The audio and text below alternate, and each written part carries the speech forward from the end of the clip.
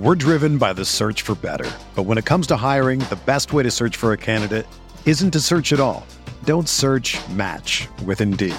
Indeed is your matching and hiring platform with over 350 million global monthly visitors, according to Indeed data, and a matching engine that helps you find quality candidates fast. Ditch the busy work. Use Indeed for scheduling, screening, and messaging so you can connect with candidates faster. Leveraging over 140 million qualifications and preferences every day, Indeed's matching engine is constantly learning from your preferences, so the more you use Indeed, the better it gets. Join more than 3.5 million businesses worldwide that use Indeed to hire great talent fast. And listeners of this show will get a $75 sponsored job credit to get your jobs more visibility at Indeed.com/Blue Wire. Just go to Indeed.com/Blue Wire right now and support our show by saying that you heard about Indeed on this podcast. That's Indeed.com/Blue Wire. Terms and conditions apply. Need to hire? You need Indeed.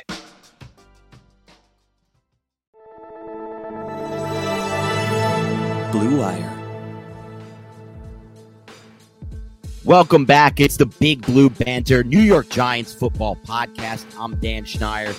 Joined as always my co-host Nick Pilato. Tonight we're coming to you right after the Giants' second preseason game, a comeback victory against the Cincinnati Bengals.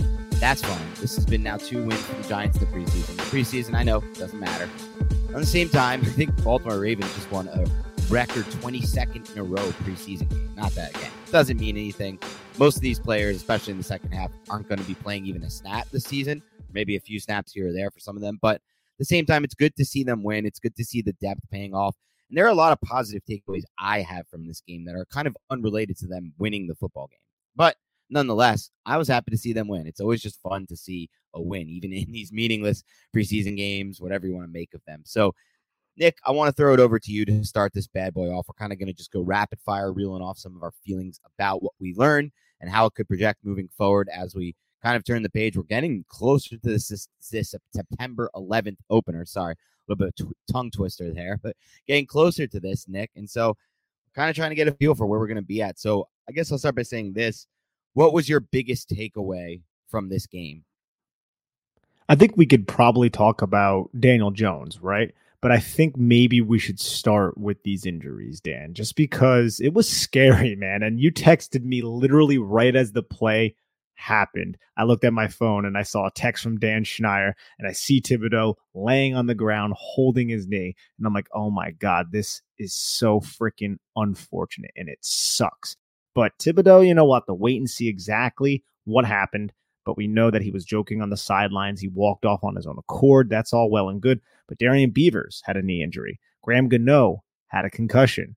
CJ Board, a rib injury on that hit where he fumbled. DJ Davidson left the game. So the Giants went into this game with a makeshift offensive line where they had to start freaking Will Holden at center. Not start, but play Will Holden at center. Start Max Garcia there. And now they have a bunch of injuries at other areas of their roster. It's just something to monitor because the team is starting to just be more and more injured, and that's concerning heading into week one. There's definitely a key takeaway as we project moving forward. And I did text you right after that. It was just, I was watching with my pops. We went out for my brother's birthday. Underrated restaurant, by the way, in West Orange, New Jersey. Primavera, really, really good Italian food. The rock shrimp there, unbelievably good. And they had, during the summer, they have soft shell crab in there. They do it in a nice Italian way. It was fantastic stuff. And we got a chance to watch the game, and it was just like, it looked a lot worse than it actually hopefully appears to be with the Thibodeau injury. But when you see someone breathing in pain like that on the ground, clutching a body part, knee specifically, you're just like, damn, is this really happening to us in the second preseason game? We're losing the 5th overall pick. Like, how is this even possible for us to always go down this path? But, you know, as you mentioned, he was joking on the sidelines after. He told reporters after the game he's fine. They're not really going to know for sure if he's fine until the MRI comes back. That's something that I learned when I tore my meniscus. The x-rays were not predictive of what actually happened there. Needed the MRIs, and they told a totally different story. So we're still waiting for that, and hopefully that's tomorrow. They're doing MRI tomorrow. Hopefully that's all right.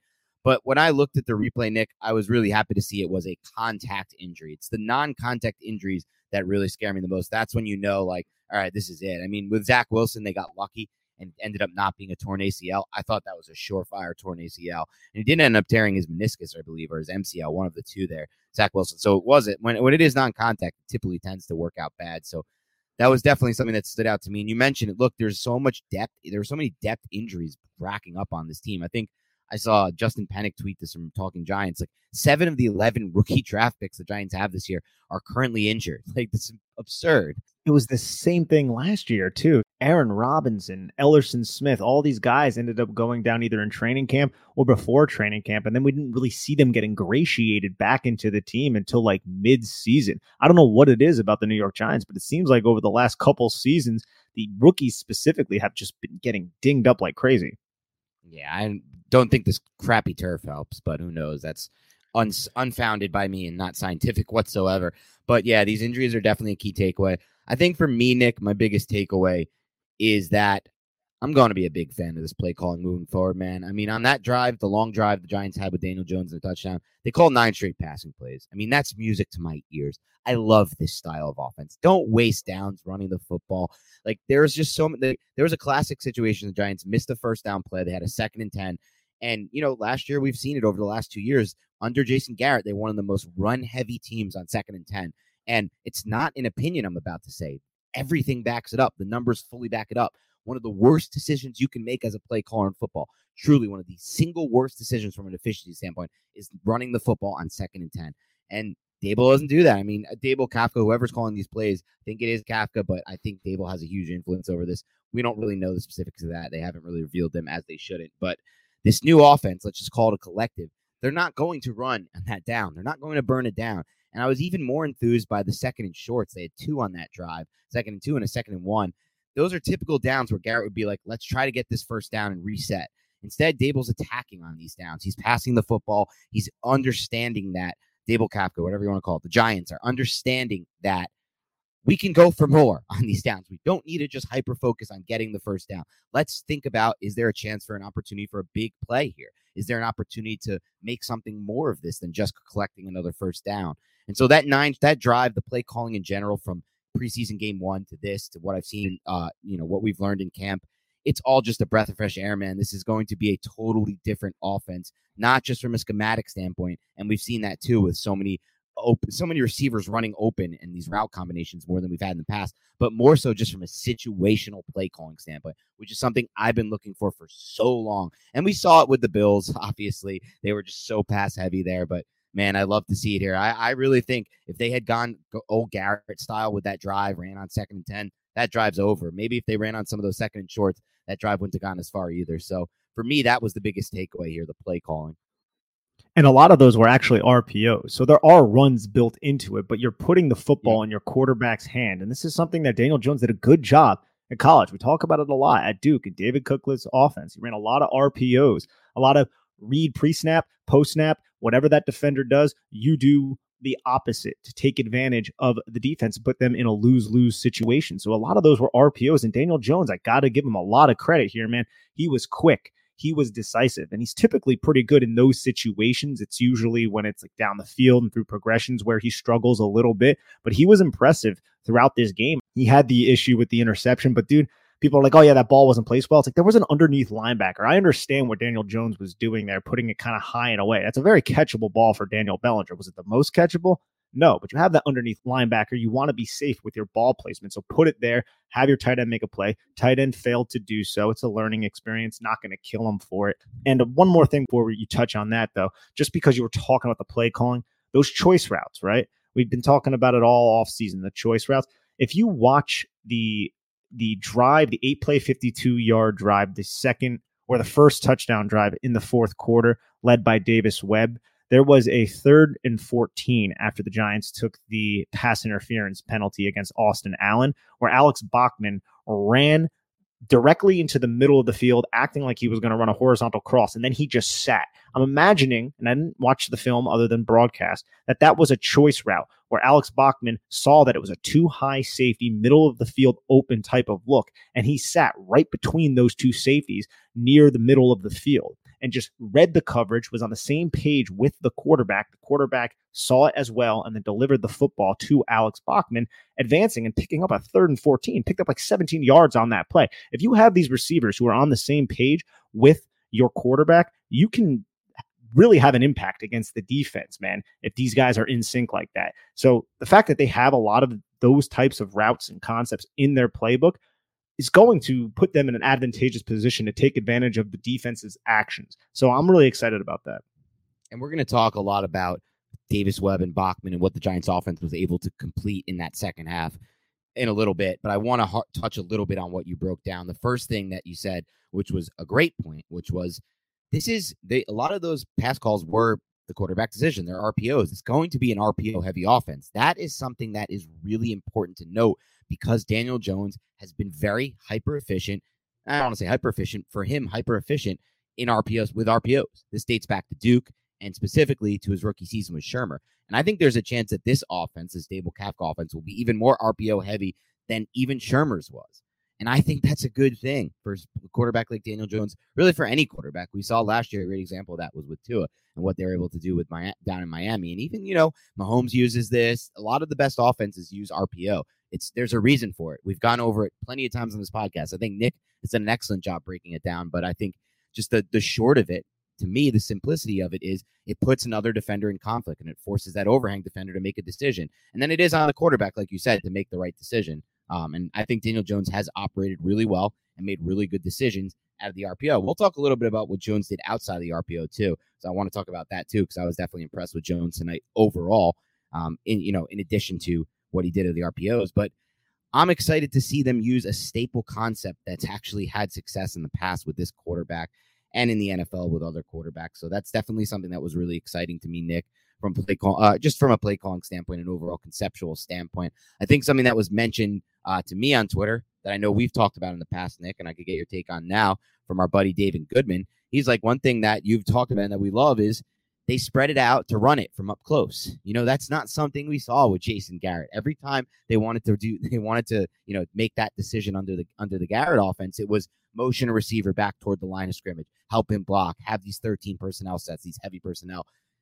I'm a big believer in it makes it easier for the backs when you actually spread it out and you put fewer guys in the box. And I think that's something we'll see a little bit more of this year as well. We're driven by the search for better. But when it comes to hiring, the best way to search for a candidate isn't to search at all. Don't search, match with Indeed.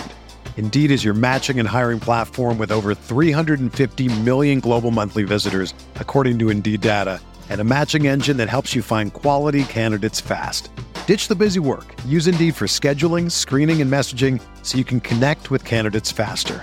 Leveraging over 140 million qualifications and preferences every day, Indeed's matching engine is constantly learning from your preferences, so the more you use Indeed, the better it gets. Join more than 3.5 million businesses worldwide that use Indeed to hire great talent fast. And listeners of this show will get a $75 sponsored job credit to get your jobs more visibility at Indeed.com/Blue Wire. Just go to Indeed.com/Blue Wire right now and support our show by saying that you heard about Indeed on this podcast. That's Indeed.com/Blue Wire. Terms and conditions apply. Need to hire? You need Indeed. What's going on, Big Blue Banter listeners? Do you like to place bets and find ways to optimize your betting experience? Well, then oddstrader.com is the place for you.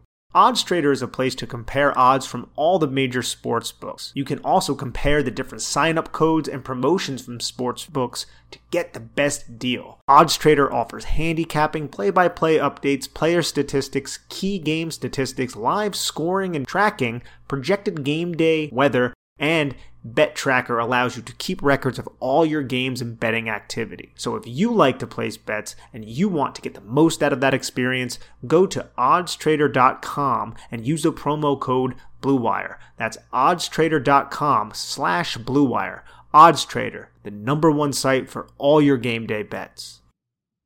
Yeah, we've seen that proliferate around college football, right? In the Big 12, where you have a lot of teams who are just trying to basically run tight fronts, Okie type Eagle fronts. They're doing that because a lot of those offenses in the Big 12 are having success running the football by spreading the defense out, basically aligning wide receivers and plus splits off the numbers by about like 5 yards, maximizing the space. Football is a game of space, man. You have to take advantage of every inch of the football field. It seems like this Giants staff is doing a good job utilizing that. And I love the fact that you want to put 4 guys, basically 4 wide receivers, even though it's 11 personnel, tight end out there.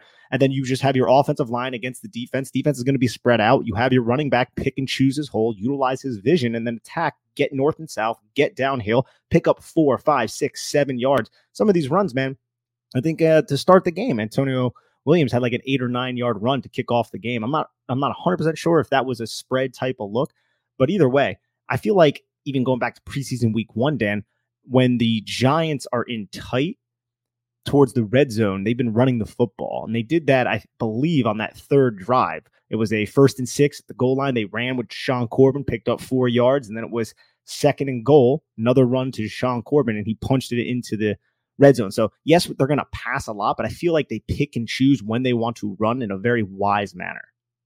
Yeah, you nailed that. That's exactly right. I've gotten that feel as well. And that is also something we can bank on as a potential upswing for what we can expect. I mean, people said it. It's obvious, I think, to me and you, Nick, and anyone who's watched this team in the preseason. There's a little more spunk with this team. It's a little more fun to watch them. The offense is operating on a little more, what seems to me at least, like a professional level. And I know it's the preseason. And look, I want to be honest about the situation. They've now faced 2 straight full backup defenses, right? Like the Bengals didn't play, I think, outside of Daxton Hill, who's probably going to be a quote-unquote starter or damn close to it. They didn't play a single starter on that defense against the Daniel Jones offense. And to be fair, Daniel Jones didn't have his full offensive line, and he didn't have Kadarius Toney as well, or Sterling Shepard, or Saquon Barkley. So that can be said too. But the point is, when you look at just how they move, how they're in sync, like you said, situational play calling. That's the key thing for me. The situational play calling just seems to be operating at such a higher level. I want to touch on and unpack another thing you mentioned before we got into that. And we can talk more play calling, by the way, if you want, if you saw anything else you wanted to talk about. But I don't want to bury that lead. But the Bellinger interception, right? So the Daniel Bellinger interception. I don't know why I just called him Cody Bellinger. I'm thinking of the fantasy baseball news. I was writing right after this that I have no interest in writing. But if you enjoy, please read. If you're still into the fantasy baseball thing, I'm grinded out there. But Daniel Bellinger, the interception, Daniel Bellinger, that's not on Daniel Jones. Like, first of all, we want that ball, like you said, with where the second level defender was positioned. We want that ball to be put where he put it. There is a lot of pace on that ball. Some people would say, "Oh, you should take a little pace off that specific throw." I don't know that I agree with that, because if Daniel Bellinger gets his hands up fast enough, that pace is going to help him create yards after the catch there. And I think if you watch some of these quarterbacks, we all talk about how much we love the Justin Herberts of the world. They're putting pace on those throws. Like, they're ripping that ball in there. And Daniel Jones, I thought, threw with really good velocity tonight, specifically. So, and that to me is a plus. So I think ultimately that is on the tight end. But I also think there's a chance, Nick, that Daniel Bellinger is not really a long arm tight end, right? He's not really that tall of a tight end either. Doesn't have that tall of a frame, doesn't have that long of a frame. That just might be not the type of prospect he is. He might not have a huge catch radius and be able to do that. I still feel like the Giants, like, yeah, we love Daniel Bellinger. He's a fun prospect. He's a 4th round prospect. Like, I still feel nowhere close to settled in at this tight end position personally. Especially, we saw Aiken playing deep into the second half. Like, he feels like he's just going to get cut. So I put that one on the tight end, and I'm not so sure that's like a top. I think that could just be a limitation of his game, Bellinger. I don't think he's all of a sudden going to grow longer arms or create some kind of bigger catch radius. I think that's fair, too. He has 32.5-inch arms, which is 25th percentile for tight ends. And then his wingspan is 14th percentile. So that's pretty limited in terms of the tight end position. And when you look at that play in general, if you guys want to pull it up, I know I haven't tweeted it yet. I probably will when I get in depth with the film, but I found it on Twitter. Others have tweeted it.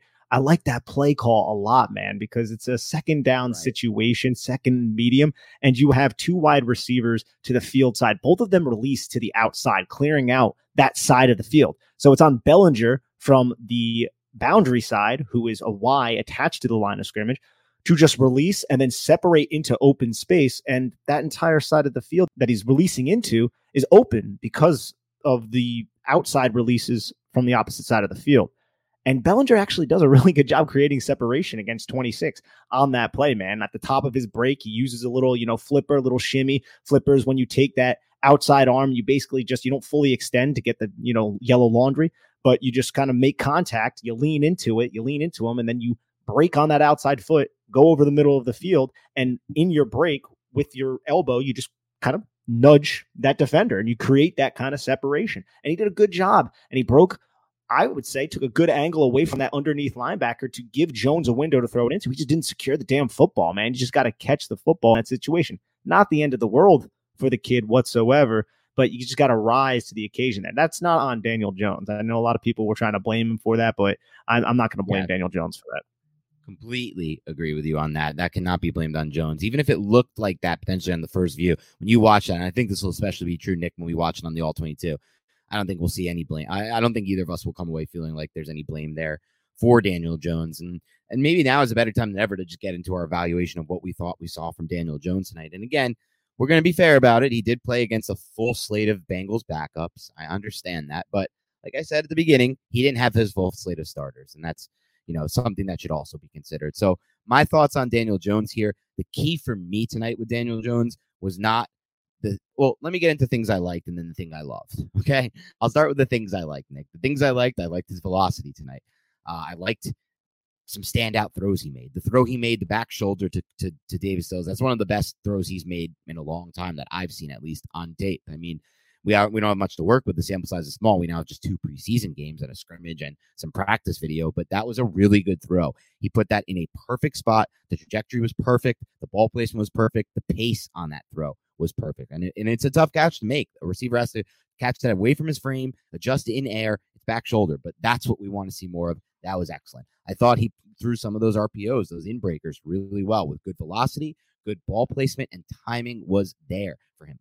More importantly, I thought he worked through his progressions and did a good job to get some checkdowns, specifically to the running backs. The one in the red zone to Antonio Williams, that was excellent. I mean, he picked up a first down. And more importantly on that throw, it wasn't just getting to the checkdown, Nick. What I liked is the ball placement and velo on that throw, because if that throw is put a little behind Antonio Williams there, or just a little ahead of him, or a little too high, or a little slower, I don't think he's going to get enough yards after the catch to get that first down. So I think that was a lot. That had a lot to do with the throw. But what I actually loved about what I saw from Jones tonight, more than any of that, is that I just felt like he was fully in command of the offense for the first time in this new system. I hadn't seen it in the practice videos. I didn't see it as much in the scrimmage, obviously the Giants Fan Fest scrimmage. And then in the first preseason game, you saw glimpses of it. But on that drive, that long touchdown drive, it felt like he was in full control of the offense. It felt like he was comfortable, felt like he was calm in the pocket. I loved how he looked in the pocket. And to be fair, the Giants gave him a pretty damn good pocket for what seemingly was his entire time in the game. We'll get to this, Nick, because we got to get to the offensive line. But it just felt like the offensive line gave the good pocket for most quarterbacks the whole game, which was wild to think about with all the injuries in the offensive line. But I would say let's start there with Daniel Jones. Any thoughts on any of those observations? Yeah, absolutely. I felt like he was decisive. He was poised. And I feel like you're 100% accurate that this was the most comfortable that I've seen Daniel Jones all training camp and the scrimmage that we went to, the blue and white scrimmage, and then in the first preseason game. Very decisive with those RPOs. And I love that throw to David Sills that you brought up. And that's just a smart throw here. We talk a lot about Daniel Jones's processing, right? Well, sometimes processing is linked to your ball placement. And on that specific throw, if you watch it, that cornerback is playing inside and high on David Sills. And Daniel Jones processes that and knows he has the back shoulder throw. Cincinnati brings a blitz. It was all picked up well and good by the New York Giants protection. But I love the fact that Daniel Jones recognized the leverage of the defender and then put the ball in a place that only David Sills could climb that proverbial ladder and make a play on it. And David Sills, to his credit, did a great job snapping his head around, finding the football, locating, adjusting his body to it, and then coming down with the football. Just in terms of Daniel Jones, I was impressed. I was impressed by we only got a couple drives from Daniel Jones, but overall, definitely impressive. 14 of 16 for 116 yards, had that interception. We already kind of went over that, but you got to kind of take it all into context, Dan. This is the Cincinnati Bengals' second team where you're not really seeing a lot of players who are going to probably see a substantial amount of defensive snaps other than probably Dax Hill. Yeah, for sure. And that's important to note for sure. But I think almost for me, it's like versus any defense, I still feel like we could take away what we already mentioned, which was how calm and collected he felt and in control of the offense he felt. And yeah, part of that is potentially facing these types of backup type players. But still, I think it's worth noting. And let's get to the next point here, which is the Giants offensive line. We can talk about specific players. I feel like we're better off doing that once we get a chance to watch the All-22. But it's up to you if you want to talk about any of the specific players. But just as a collective whole, the first team offensive line, what was left of it, like you said, with players like Max Garcia having to play, Devery like Hamilton, Garcia, guys you're not expecting, then moving down the depth chart as they move to the Tyrod Taylor offense, the second team, and the Davis Webb third team. As a collective whole, it just felt like this offensive line, man. I tweeted out, I felt like I was watching the Bizarro episode of Seinfeld when it's like the reverse of what Jerry and the whole Seinfeld crew. Great episode. Like, yeah, it's an excellent episode. Because, I mean, they're like in any time in the past, however many years, it's been a long time. I feel like it's been a decade, maybe a decade plus. I really haven't felt great about this offensive line since 2008. Like, there's been some times it's been okay from 2009 to 2021 for these past, 12 years in between that. But nothing really that good. I mean, it really wasn't since 2008 in 2008 season. And man, they got makeshift guys. They've been down 7 guys on the line collectively, even all the units. And yet all these units continue to play at a pretty high level. The first team, the second team, the third team. This is the second straight preseason game where we've seen this happen. It feels like we're maybe taking that leap forward. And I want to give credit here, because I know in the past, Nick, we've every time the Giants got a new offensive line coach, we're like, since the Hal Hunter one, we just knew was going to be an absolute failure and a disaster and a ridiculous hire, just a purely ridiculous hire. But since then, we'd be like, yeah, Mark Colombo, we love this dude. He's going to be great. Oh, Hal Hunter, we love this dude. He's going to be DeGuglielmo. Oh, you know what? He's doing some cool things. Maybe he'll be great. And it always feels like it's hard to tangibly judge, but only thing I could go by was there was not any real improvement with the depth on the Giants' offensive lines under those guys, the second and third team units or the first team unit. I feel like maybe Bobby Johnson and the technique that they've preached, and we knew from the start of training camp, from the start of OTAs, they were going to change the techniques a little bit for these offensive linemen and ask them to do things that they weren't previously asked to do. Maybe it's getting through to these guys. Maybe this is how you connect to these younger players and to some of the players that have been in the team, because I feel like we're seeing a really noticeable jump in offensive line play from past preseasons, I should say. Yeah, I agree with this. I don't think we're being hyperbolic here. I think the additions of players like Mark Lewinsky significantly help as well. Guys who maybe, aren't thought of as great offensive linemen, but they're just steady Eddie. And last year, I mean, look at what the Giants were trotting out there. But there was something interesting I saw on Twitter, and I can't wait to watch the film to see it. But I saw Evan Neal, I believe it was, forklift a defender. By forklift, I basically mean it's like the fork technique. When a defender engages you, they get their hands inside, they fit their hands inside, and you're an offensive lineman, instead of trying to snatch the defender and break his wrists down to force the defender's momentum downward, you basically go underneath the defender's arms and you lift them up. And I remember I was watching a training camp video that they put on the Giants YouTube. That's great stuff that they put up there, where Bobby Johnson was teaching that technique to Jamil Douglas, because Jamil Douglas was trying to break the contact of, I think it was Dexter Lawrence. And then Bobby Johnson says, no. He pulled him aside and you can't hear it, but you just see him kind of like put Jamil Douglas's hand on his own chest, and then he goes underneath and lifts it up. So it was kind of cool to see Bobby Johnson teach that to one of his players, and then you see Evan Neal execute that same technique. And I think you could find that video floating around right now on Twitter of Evan Neal's block. But I don't know, I just kind of thought of it and I was like, dude, we watched him teach that technique. So it seems like he has a lot of tricks in his back pocket. It seems like he really connects with his offensive lineman. It seems like he has a ton of respect around the building. So hopefully we're not, putting the cart before the horse. And I got to say, Hal Hunter, we did not say that about, but we definitely said it about Colombo and DeGuglielmo. Hal Hunter, not so much. No, I said, I phrased that wrong. Obviously we knew Hal Hunter was a disaster. That's what I said. And then I repeated and I meant Rob Sale, not Hal Hunter. But we did say it about Rob Sale. We did get some confidence. It's easy to get confidence. There's all these good puff pieces. You saw, look at what he did with that Louisiana Tech Raging Cajuns line. We see Robert Hunt. Oh, look at the job he did. It's very easy to get excited about. Mark Colombo worked with that Cowboys. But this, you actually see some tangible results here so far with Bobby Johnson, and it feels good. It really is a good thing to see. I want to talk a little bit about a guy who got a great opportunity tonight working with the first team offense, and that's Antonio Williams. Here's a player who came over from Buffalo, understood the system, played in the system there a little bit, and seemed like a little bit of an untapped potential talent, has been steadily moving up the depth chart. Nick profiled on Big Blue View last week how he performed in his first preseason game, and Williams was really good in his first preseason game. I talked about the contact balance. Nick talked about something that was even more impressive than that, because a lot of running backs have that trait. The one that he talked about was the mental processing, the ability to have that vision. It's pretty natural. We talked about this with David Syverson from our lads last week when we were just chatting up about the Giants and Saquon Barkley and things of that nature. It's that mental processing, that ability to set up your runs, to have the vision, the natural vision. I do feel like he is a player who potentially has that and has it to the extent of playing at this next level. What did you see from Williams in his big opportunity tonight? Do you feel like there's now an opportunity for him to potentially move into the RB2 role? See, that's where it gets tricky with the RB2 role, because I don't know how the team feels about Matt Breida. So I don't necessarily want to declare that. I think there's an opportunity, though. I guess you could say there's an opportunity. I'm just not 100% certain how solidified Mike Kafka and Brian Daboll are with Matt Breida. But I come away impressed with Antonio Williams. He didn't get as much work in this game as he did in the last game. But what we saw him do, or at least I should say as much work on the ground, but what we saw him do was act as a receiver, which we didn't see all that much in the Patriots game. That was more of a role reserved for Deshaun Corbin. And he had 7 catches for 46 yards on 7 targets. And you brought this up a little bit before, Dan, and I thought it was a really good point. It was a lot of checkdowns. It was a lot of short passes to the flat. And a lot of that, you say like check down kind of has a negative connotation. But I liked the fact that Daniel Jones was going through those progressions. And I have to see the all-22 to really confirm this.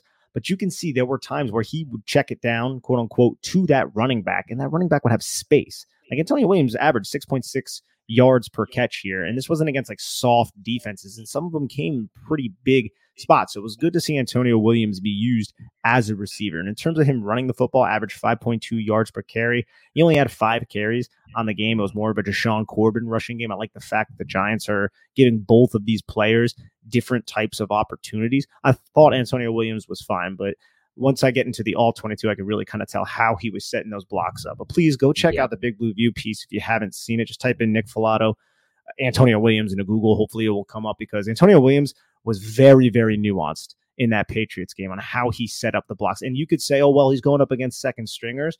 And yeah, okay. But at the same time, it's the mental acuity and the decisiveness that he runs with when he's pressing the line of scrimmage to set up the blocks, to maximize his blockers in front of him. And that's a trait that I feel like is a processing thing rather than I'm just going up against, these scrubs kind of thing. So I came away really impressed against the Patriots, and he looked fine from the broadcast version this week as well.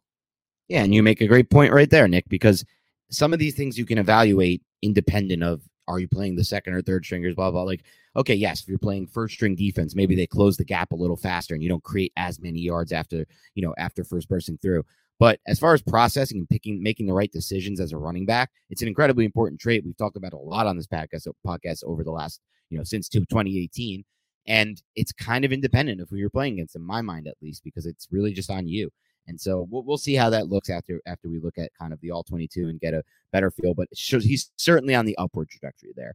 One more note on the offensive line before we maybe move forward on that. I don't know if you have more to say on that, but I just thought it was crazy how at the end of this game, the Giants as a collective, this is a game again where they threw for a lot of yards. So keep that in mind. They passed the ball a lot of plays. They called a ton of pass plays. I talked about the 9 straight pass play calls on the Jones touchdown drive. Then they threw a whole lot of passes in the second half with Davis Webb. Despite all that, Nick, just 1 sack allowed and 2 total quarterback hits allowed. Just wild numbers for an offensive line that, like you said, was down to players like Holden and, players who just may not even ever make the Giants roster or even the practice squad to some. It's possible they don't even make the practice squad. Again, they're going up against Cincinnati's second string, but I still think it is impressive. And the fact that there were RPOs and a lot of quick hitting passes and things like that kind of make it a little bit easier for the Giants offense. But there were times where they were going into, 5-step drops, keeping their eyes downfield with Tyrod Taylor, a little bit with Daniel Jones, and definitely with Davis Webb. And to the credit, man, Tyrod Taylor is so smooth in the pocket. And Tyrod Taylor probably was the worst quarterback of the bunch in this game, but he maneuvers the pocket so damn well. And Davis Webb, dude, that guy can really move. Like, he's pretty damn athletic back there in the pocket, evading defenders and stuff like that. So I felt like even if they did get pressure, the quarterbacks did a really good job maneuvering the pocket to just mitigate the fact that mitigate the risk essentially of getting sacked. We'll get to Webb. Trust me, we're gonna get to Webb a little later. That was too fun not to talk about. But yeah, I like that point by you too. We've talked a little bit about their ability to maneuver the pocket, specifically Taylor, in the past. So definitely a good evaluation and observation there. I wanted to talk about something else here, Nick, that I'm sure you know I loved, and that was Brian Daboll's decision to go for it on 4th and short. I know it didn't work this time. I get it. They ran it. They didn't get it, apparently, though. I think that was a very odd spot. It felt to me like an obvious first down, but who knows? I'm not there. But what I loved about this, Nick, was instead of being, results oriented like you can be, and sometimes when things go wrong, after the game, Giant Insider reported that Daboll said, I'm a big believer in analytics, especially when it comes to 4th down situations. So, God, did I love to hear that one, Nick. After last year, Joe Judge owned the 2 most cowardly punts in the entire season, according to the Cowardly Index. One was like a 4th and 1 at the opponent's 41. I think the other was like a 4th and 2 at the 40. Like, these days are over, man. They're gone. I'm so happy. I don't even care when they don't work. You know me. I've had this argument with you a bunch. I'm a believer that when you're 4th and goal, you never should kick the field goal, because the worst case scenario is you turn the ball over, and all you need to do is collect the 3 and out on defense with the offense playing out of their own end zone, and they punt, and you're right back in field goal range with 1 first down. So to me, you're not losing almost anything when you go for it, and you're gaining potential for 4 extra points. So anyway, the point is he's going to look at that, and the analytics say you should be going for it there. The analytics say you should have gone for it in the situation they went for it in today, Nick, and I don't care that it didn't work. I'm happy he did it.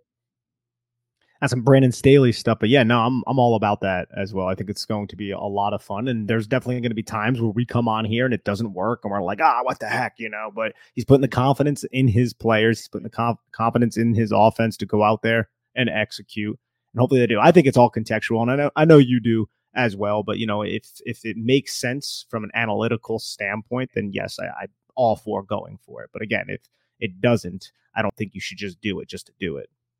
I think I'm a little more stupid about it than you are, Nick. I'll be honest. I am very aggressive with it. I just tend to be more aggro. I do agree, though, it is contextual. There are situations where I haven't always been gung-ho about it, but for the most part, I'm pretty aggro with it, and I'm excited to see. And in analytics say you should be aggro, so I'm excited to see that.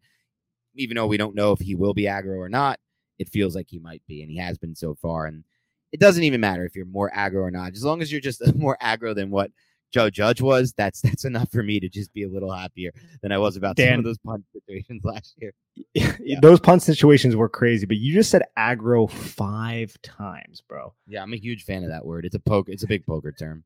Okay, so it's a poker term. So the only exposure I had to the word aggro, a little side story, is when Diana and we flew into Denver, Colorado, and our Uber driver was this pure stoner dude. And one of the first sentences out of his mouth, he's like, "Oh, you guys from Denver?" We're like, "No, we're flying in. We're visiting." And he was like, "Oh man, this place is just so chill. There's no one's aggro here. We're just so chill. We're so accepting." And I was just like, dude, this guy definitely just ripped a bong recently. Like he had the smell and everything. And aggro was the term that I was like, dude, this place is special. I love Denver though. It was a lot of fun. No, it's a great place. Colorado in general is arguably my favorite total state. But I'm a huge mountains guy and huge hiking guy. And they've got so many. It's not just Denver. I mean, Vail, Boulder, Fort Collins, so underrated, Colorado Springs. But anyway, this is not a podcast about Colorado. It's a podcast about the Giants. So getting back on track. Love to see that from Dabes. Let's talk a little bit now about, well, we did mention the injuries. There was one we didn't mention. Ellerson Smith was in a walking boot after the game, according to Pat Leonard. That's not great. I mean, Jesus, another injury just piling up. You talked about Beavers. That one looks like it might be really serious, which really sucked because he was coming along nicely. Any other injuries I missed or anything you want to talk about on that front? In terms of the injuries, we just got to wait and see exactly what the hell's going on. It's hard to really weigh in until we get the MRIs and all the tests done. Okay.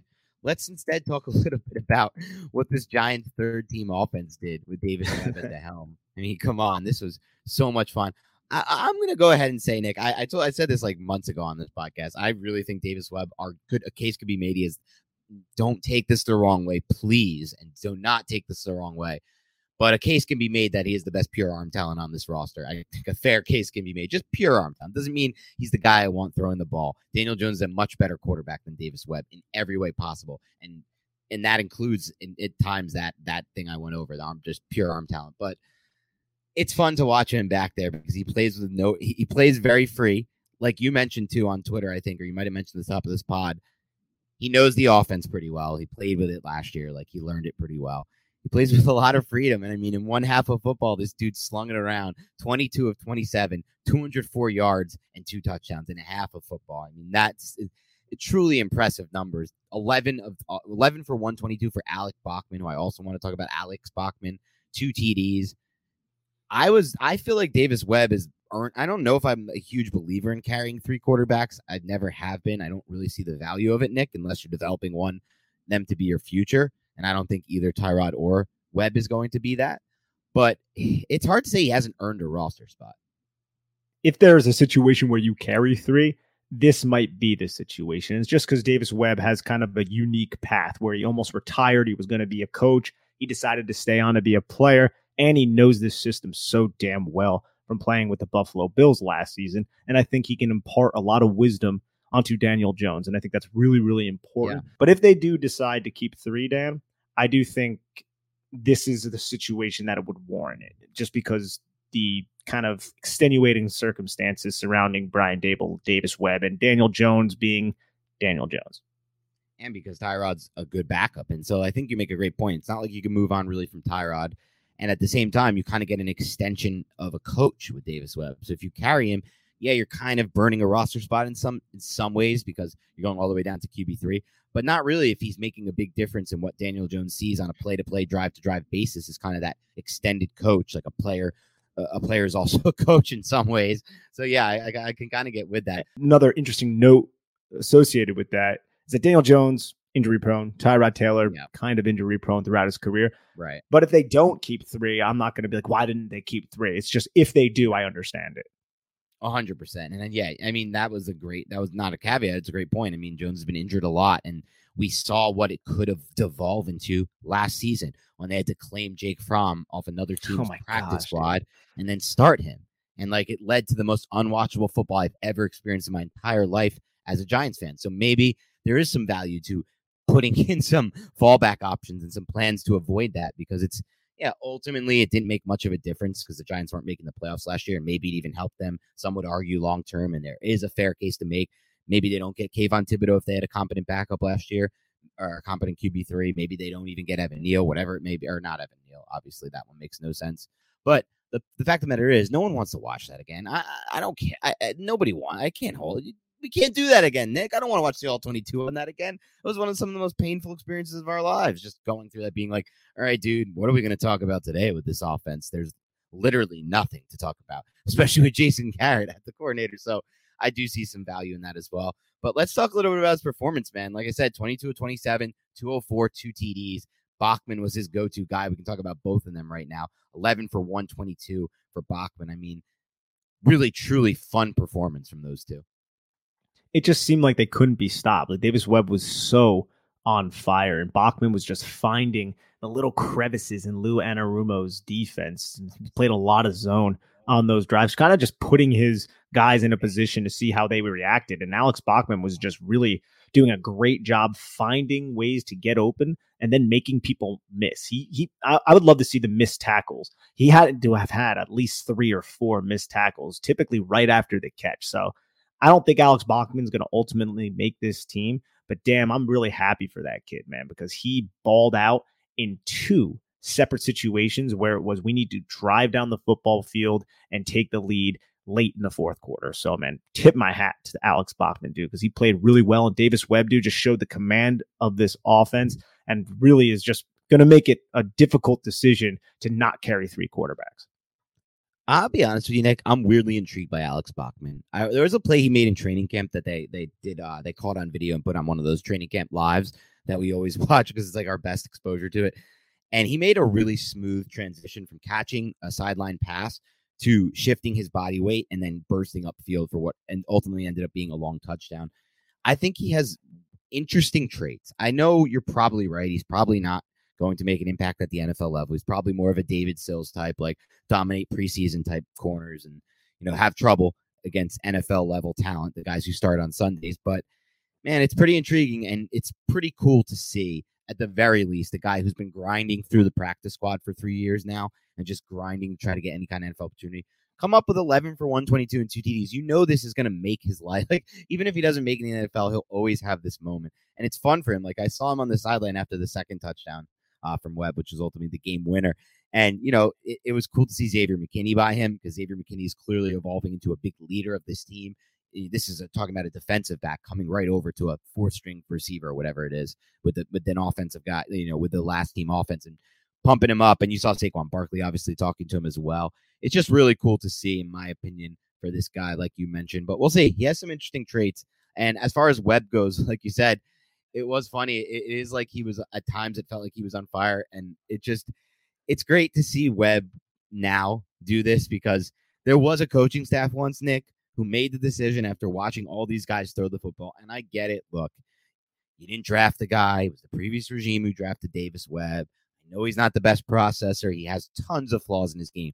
But there was a coaching staff, Nick, that said, this goes right to our coaching hubris, by the way, conversation, that said, I scouted this kid from a small school. We liked how he threw. Kyle Lauletta. He's got a quick release. They looked at Kyle Lauletta and they looked at Alex Tanney, and they decided that those are the guys they want to move forward with instead of Davis Webb. And it's just so funny to me, because neither of those guys have anywhere near the arm talent of Davis Webb, and neither of those guys can, in my mind, ultimately make any kind. I'm not saying Davis Webb can make any headway in the NFL, but Davis Webb is performing at a high level in this preseason game at the very least, and has been, pretty consistent with the Giants so far through camp and through the preseason. So it was just good for me to see, like, kind of the redemption for him with the Giants ultimately. Yeah, it comes full circle, right, man? I mean, drafted by the Giants, leaves the Giants, now he's back. And you're right, man. The ball jumps out of this guy's hand. He's only 27 years old, too. Like, you think of Davis Webb as being a little older, but it was only third-round pick in, the 2017 draft, the last draft with Jerry Reese. He's intriguing for sure, but he's Davis Webb. He's not going to come in and be the starting quarterback and lead the Giants to the Super Bowl or anything. But still, man, he looks good in preseason. And like I tweeted, he's if you need a final drive in preseason, Davis Webb is your guy. Like, if you play preseason DFS, Davis Webb is your guy. Yeah, 100%. I just think it's interesting how coaches make decisions. We're going a little more 30,000-foot view here, and it's kind of jumping the shark in some ways, or just kind of going out of context. But I do want to just say this one more thing. Like, it's just interesting to me, Nick, how coaches can evaluate quarterbacks, like to make the decision of, going with your guy in Lauletta or Tanney over a guy like this. It's just like, I just don't feel like if I was ever in charge of this thing, I would ever pick the guys with those limited arm talents profiles. I just don't. There's such a small margin for error when you don't have great arm talent. You have to just be like a perfect processor who stays on time and like all the time, and things never go wrong. It just seems to me like such a small margin for error. I don't know, man. So whatever. It's fun. It was fun to watch Davis Webb out there. I had a good time watching the second half. You don't usually expect to have fun watching the second half of these things, and it actually turned into a fun time for sure. Anything else we missed in this quick recap? We're going to obviously do some more analysis on this later after we have a chance to watch a little more, but anything else we missed? I think just because we haven't talked a lot about the defense, sure, I want to bring up maybe a couple things about the defense. And I know we brought this up a lot throughout, the off season and everything, but man, if they suffer one other injury other than the Cordell Flott injury in the secondary, they are so freaking screwed, dude. They really are. Like, well, I say that now, but like, what in reality, what's going to happen is the Giants are going to release like 3 or 4 guys and then just bring in dudes who were in training camp on other teams. And I think at least 2 of them are going to be cornerbacks, because you got guys like Kwame Lassiter, the second, going 7 for 91 on 7 freaking targets. And like, God bless Evans, man. Like, he's very long. He's like, 95th percentile in length. Right. The dude is just seems lost out there, and he's just getting torched. And yeah, he's, a third stringer, but he's going up against other third stringers, man. You want to see him rise to the occasion. So if something happens to a Dory Jackson or Darnay Holmes, even more specifically, or Dory Jackson and Aaron Robinson, it could be a long season for the defense. Yeah, you're right, Nick, and it's definitely a concern. I don't mean to laugh it off. I mean, it is what it is. They're going through a rebuild. You have to we have to always take a step back and consider that the past regime did a really poor job with the roster. It's the damn truth of it. They had, for some reason, I don't know how they did such a bad job considering the draft capital they had year after year, including picks they traded for by getting rid of guys like Odell Beckham, Damon Harrison, and players that, used to be on this team. but they just didn't do a good job from either a depth or a top-end talent standpoint of accruing talent. So it's going to take some time. Like the secondary needs a lot of time to get, like you said, to get corners. And even Aaron Robinson doesn't, to me, I'm starting to definitely tend to lean toward this could be a problem with him on the outside. Maybe he just is a slot guy, and maybe the Giants are just like, well, let's try him here because he's still probably our best option as the second outside corner. We don't really have anything, and we didn't have 17,000 first-round draft picks this year to try to get a corner. So maybe that's kind of the feel right now. But like you said, they don't really have any margin for error from an injury standpoint at that position. And like you said, I feel that way almost in some ways. It's less impactful, but in some ways about the inside backer position. That's why I was really disappointed to see the Beavers injury tonight. I loved his trajectory. I felt like he was going to push Crowder sooner rather than later. I even saw this week prior to this game, he was starting to mix in with some first team reps over Crowder. Now if you lose a guy like that for a while, I feel like almost we're taking a bit of a step back there too. I think that's a good point, but what gives me a little bit of solace with that specific position is I think there's going to be a lot of snaps where there's only one linebacker out there, and it's probably going to be Blake Martinez. They'll rotate some Tay Crowder in there, Micah McFadden, Darian Beavers if he was healthy. But cornerback, man, you can't do that. You need to go out there and play outside cornerback. You need like 4 competent-ish cornerbacks, if not more, in a very volatile position that has a high injury risk. So, Aaron Robinson, a lot of Giant fans are looking at him right now and they're saying this guy, he's not it. But I'm like, dude, that guy is better than anything else the Giants have by far other than Adoree Jackson for the outside, at least right now. Well, now Cordell Flott, could he rise to the occasion?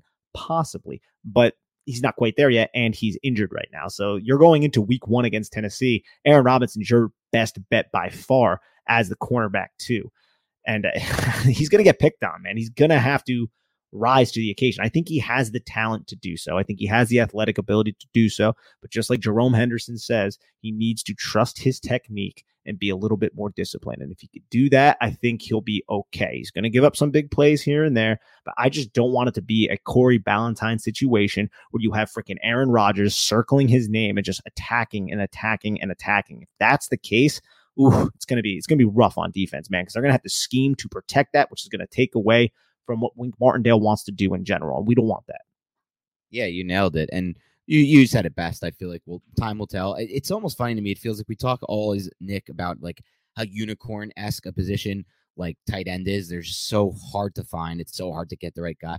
Corner, there are more good prospects available in drafts than tight end, but a lot of these prospects never come to fruition. It is, in my opinion, really hard to find good outside corners like consistently that you can count on. It's another, like, we'll go into next offseason again when we hit draft season, Nick, and even maybe in free agency potentially, if there's a young, good guy we're intrigued by. And we're probably going to be pushing again to like consider corner with the first round pick or the second round pick. It's like that. It's that situation until it's not. And until those guys are not only consistently, but they can also stay on the field and not be injured a lot too. So it'll be interesting to see how that develops throughout the season for sure.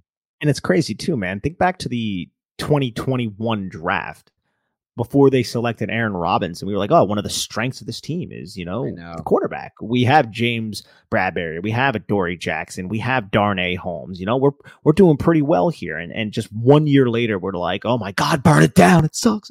So like, it's just one of those positions you need. And when you incorporate a defensive coordinator like Wink Martindale into the equation, man, like you really need it. So that's just going to be one of those things that we're going to be talking about a lot throughout the season. Yep, for sure. All right, that's all we have for tonight on the quick preseason recap of the Giants' win over the Bengals. We'll be back soon. Thanks again for tuning into the Big Blue Banter podcast, and have a great rest of your week.